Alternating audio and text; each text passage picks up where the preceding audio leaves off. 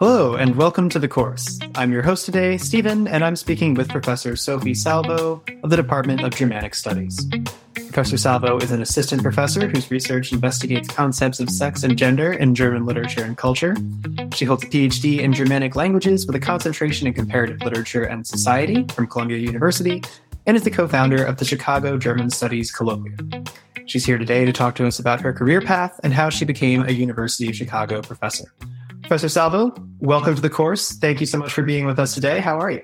I'm great. Thank you for having me. Absolutely. It's our pleasure. Let's start off with the basics. Can you give us a quick rundown of your career to this point? What do you study and what institutions have you been at for the early stages of your career here? So I did my PhD at Columbia in Germanic languages and also sort of an affiliation with the Institute for Comparative Literature there.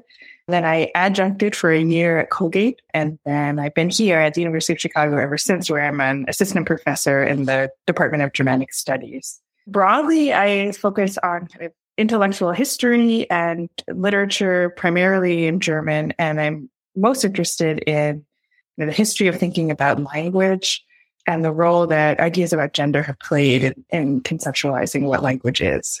Thank you for that. And before we get into what's been going on with you more recently, I want to go even further back in your biography and talk about what you were like, as a kid, like middle school, high school years. What were you into at that point? And was there any sign that it was going to end up going in the direction that it went? Oh, that's a good question. I don't think there was a sign that I would end up a German professor. I didn't learn German until I started college, so it would have been hard to predict that for sure. I think as a younger student, I was always interested in literature. Oh, I probably wouldn't even have used that word then. I was interested in books and in English class. But I feel like this is sort of just something that's happened over the course of continuing studying.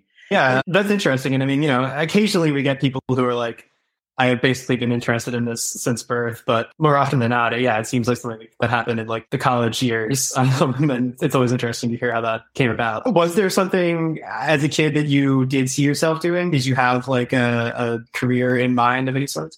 I think when I was very young, I said I wanted to be a veterinarian, like most kids that I know. I think, though, by the time I was in high school, when I was a junior in high school, I remember that we had a project where we had to shadow a few different careers and then write a speech about it. And I went one day with my next door neighbor, who was at the time a professor of Spanish at a nearby university, and then another day with my aunt, who works as a producer for a public radio show. So I think by then I knew that I wanted to do something that involved some kind of research or continuing to study. But I don't think I could have articulated what exactly this professor did. I mean, we mainly just had lunch and talked to her colleagues. I think I probably thought I would be a high school teacher. That was the goal, because that's what I had, what I saw every day in school. And I just sort of wanted to be able to keep reading books and thinking about things. And I started learning French when I was in middle school, I guess, more seriously in high school. I opened up my perspective to the idea that the way things were in my particular suburb, where everyone spoke English and there was kind of a monoculture, like that, it opened up the idea to me that things are not like that everywhere. I mean, of course, I kind of knew that at a younger age, but not in such an emphatic way. And so I was really fascinated by learning another language. And then when I got to college, I decided to learn a second language, and that's when I enrolled in German. Yeah, I mean, learning a different language, it pretty much literally opens up a different world to you, right? Like, yeah, I'm curious though, why German? I mean, was that like a really concerted decision that you decided, like, I'm going to learn this language, or was this just like a thing in college where you were like, I'm going to check that out? You mean not every freshman enrolled? Yeah. Memorize German nouns. Well, my grandmother was German, and I still have family in Germany. And my father speaks German, although he didn't speak it growing up because my grandfather never learned. But I had a kind of family connection, and I think I had wanted to learn it earlier, but it wasn't offered at my high school. And I also went into college thinking that I would be a linguistics major, for which I knew that you needed to learn multiple languages. So I think, it wasn't, I didn't reflect on it very deeply, but it was just sort of a kind of default thing to start with. And then, of course, I took several linguistics classes and realized that it wasn't what I thought it would be, or it wasn't what I wanted to do for a variety of reasons. But I kind of just kept on with the German, and one thing led to another, I suppose. Looking back, what do you think pushed you in the direction of pursuing it at I guess really of German literature to begin with? And then, I don't know, was there, a specific moment or a specific thing that happened where you decided okay, I think I want to pursue this at the graduate level?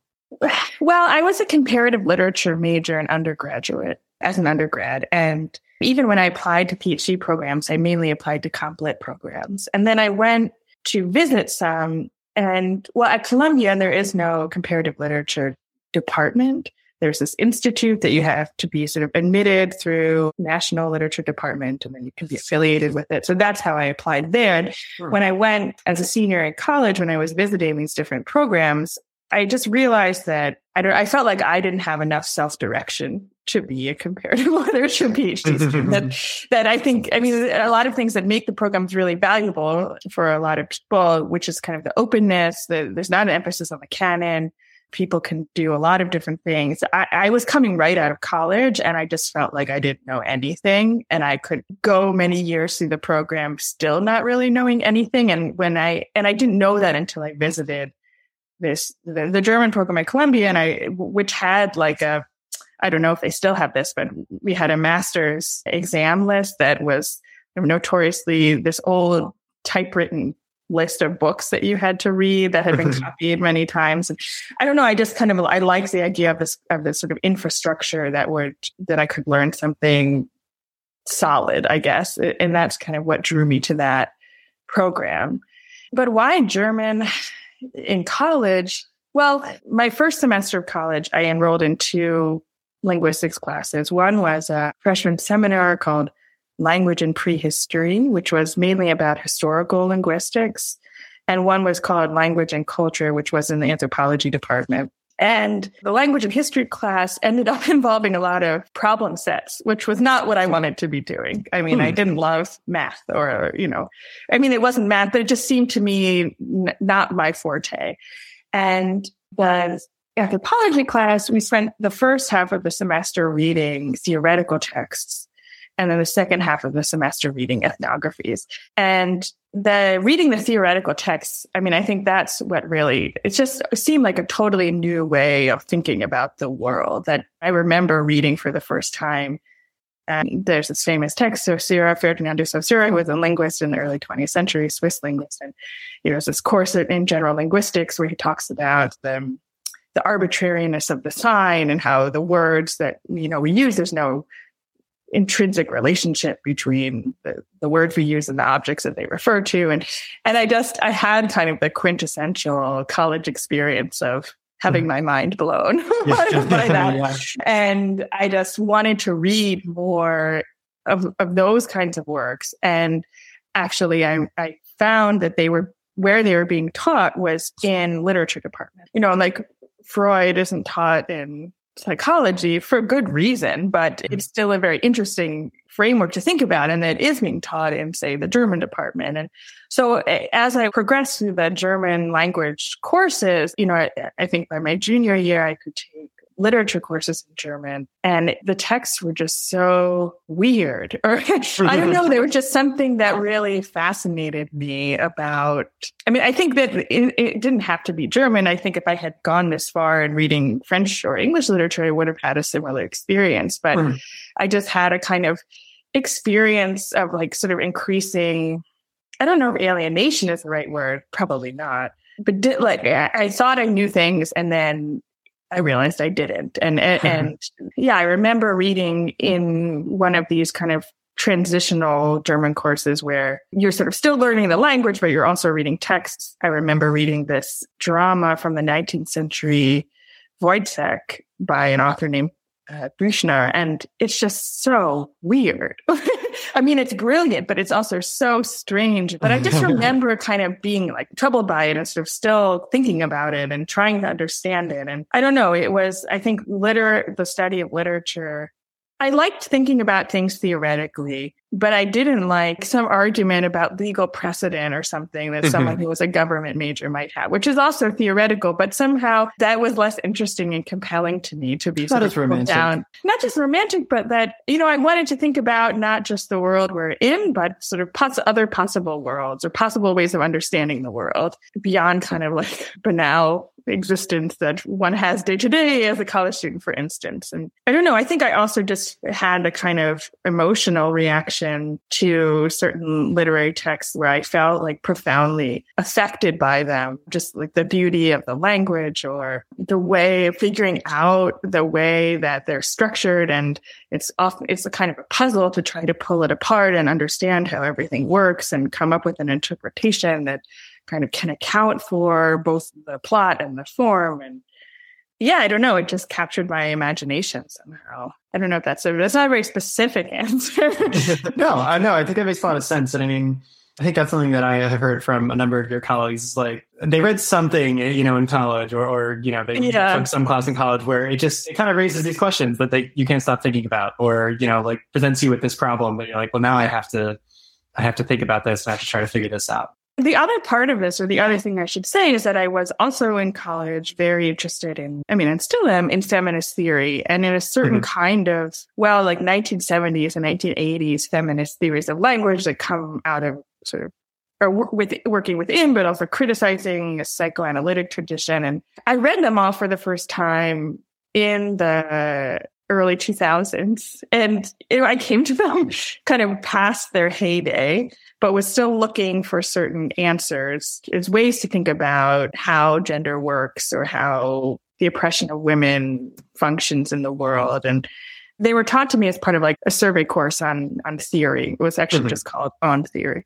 And if there's only one, but I became very enamored of these and then at some point disillusioned. And so I think a lot of my like work in graduate school and even to today is sort of trying to find a way to still think about the questions that a certain set of feminist theoretical texts posed in the late 20th century, but kind of answer them in different, maybe non-essentializing ways. So that was sort of something I was looking for. So I also found in certain literary texts, like I wrote my undergraduate thesis on this Austrian writer, Ingeborg Bachmann, who kind of explores what some people call sort of a feminine subjectivity. And I was looking for kind of literary examples through which to explore questions that I had about gender and sexuality and, the history of oppression. I'd like to just continue on that. I mean, what questions are you interested in right now? I would say, to put it very broadly, I'm interested in thinking about the intellectual history of misogyny and what it means and what we should do with it.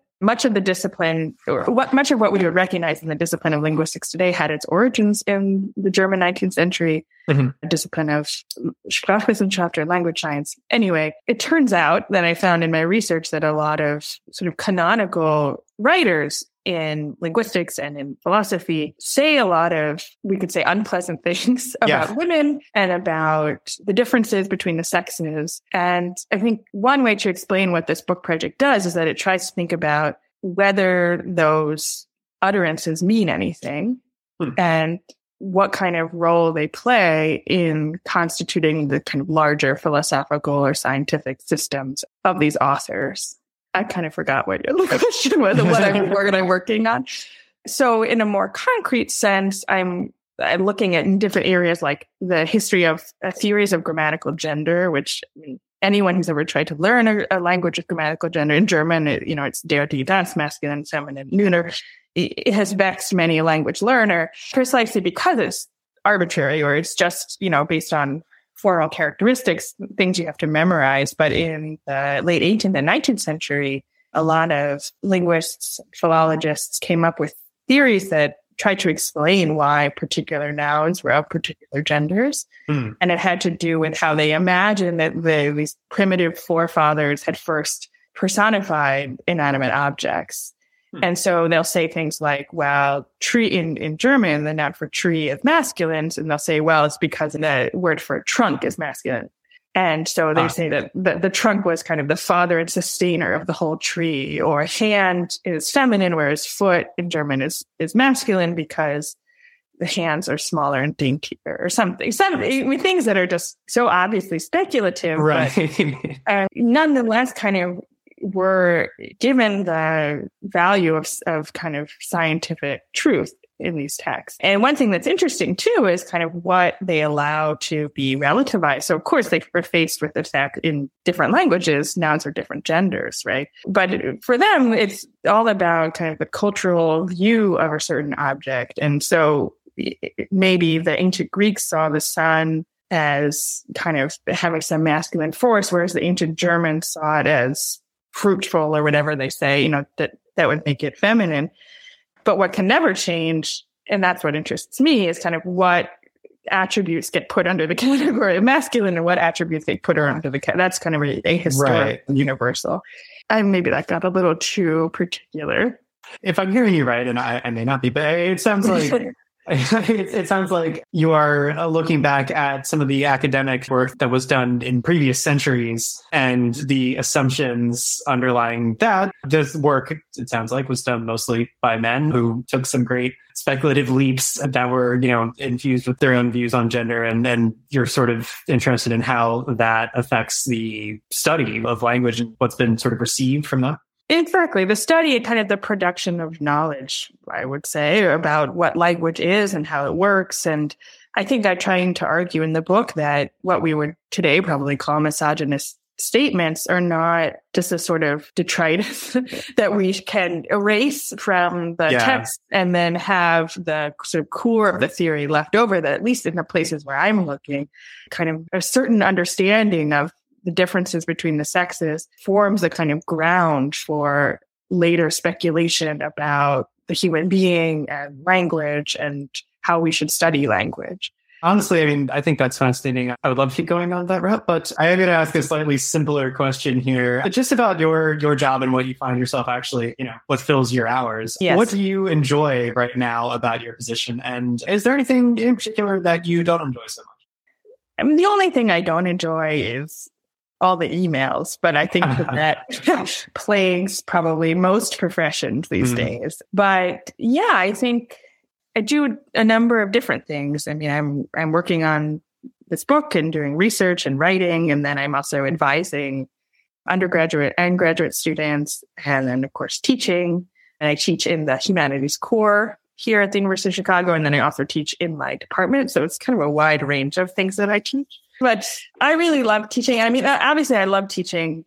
I like teaching in my department very much, and that's where I can use my training and do something more specialized. But I also really do love teaching in the core.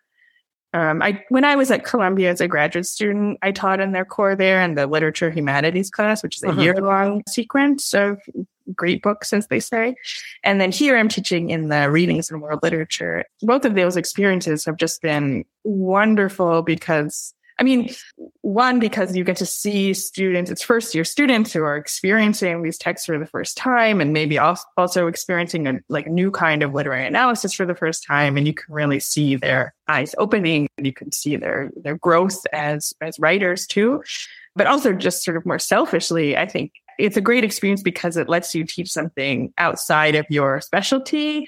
When it's something that you've been studying for a very long time, you sort of are beholden to all the various interpretations that you know about and, schools of thought on X, Y, and Z. Whereas, I don't know, it's sort of teaching in the core I have experienced as a faculty member that it kind of allows you to recapture some of that joy and excitement that I felt as a learner, as a student. So teaching, reading the Iliad for the first time, actually, when I taught it at Columbia or Paradise Lost or something like that, just had, I don't know, it was had a profound effect on me. I hopefully had a profound effect on the students too. But that's, I guess, a reason why I'm also very glad to be here, is to have the opportunity to teach both sort of broadly and in a more specialized way. Yeah, and I would imagine that it's nice to sometimes poke your head out from the very specific niche that you're in and look around. Yeah, and remember there's a whole other world. There are other ways of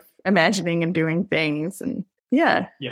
What would your advice be for people who are interested in going into your field, or if you just want to get a little bit more general, people who are considering going to grad school for something like literature? I guess I sort of bristle at those kinds. It depends how you want answers, but the kind of prescriptive, because I remember one has to know, of course, that the job market is bad and all that stuff. And it was definitely when I was applying to graduate school. But I remember all of these people sort of telling me that it wasn't a good idea. Mm. And of course, I'm glad I did it anyway. So I don't know. I don't think that there is one way to go about it. You just have to find a subject that you're interested enough in that it can sustain you for many, many, many years. But I think that if you're already considering going to graduate school, you probably have something like that in mind. What is the most gratifying thing that you do in this job? I would say the most gratifying thing is discovering new things. I mean, there is nothing kind of like, well, I would say there's nothing like the rush of sort of finding something new in the archive or really figuring out a problem that you have been struggling with for a long time of how to interpret a text. I don't know. Yeah, I feel like there's some kind of, it feels like a discovery and kind of a investigation, like there's a mystery to be unlocked. So that's what's most gratifying and kind of what I hope for when I sit down at my computer most days. Yeah. Yeah, no, that's very cool. And I mean, I feel like you mentioned, having that feeling kind of for the first time in college when you started to read theory. So it's nice to hear that that's still a feature of your life. I don't know if it's an everyday feature, probably not. No, and now it's more too like sort of, finding things in the historical archives, but learning that there are different kinds of discoveries that one can make. And also working, seeing students make their own discoveries is very gratifying. Thank you, Professor Salvo, for your time today. And course takers, if you enjoyed listening to today's interview, please check out the other ones. Leave us a comment, subscribe, follow, and share this episode with your friends and family. You can find out more about the University of Chicago through uchicago.edu or the university's campus in Hong Kong through uchicago.hk. Stay tuned for more. See you around.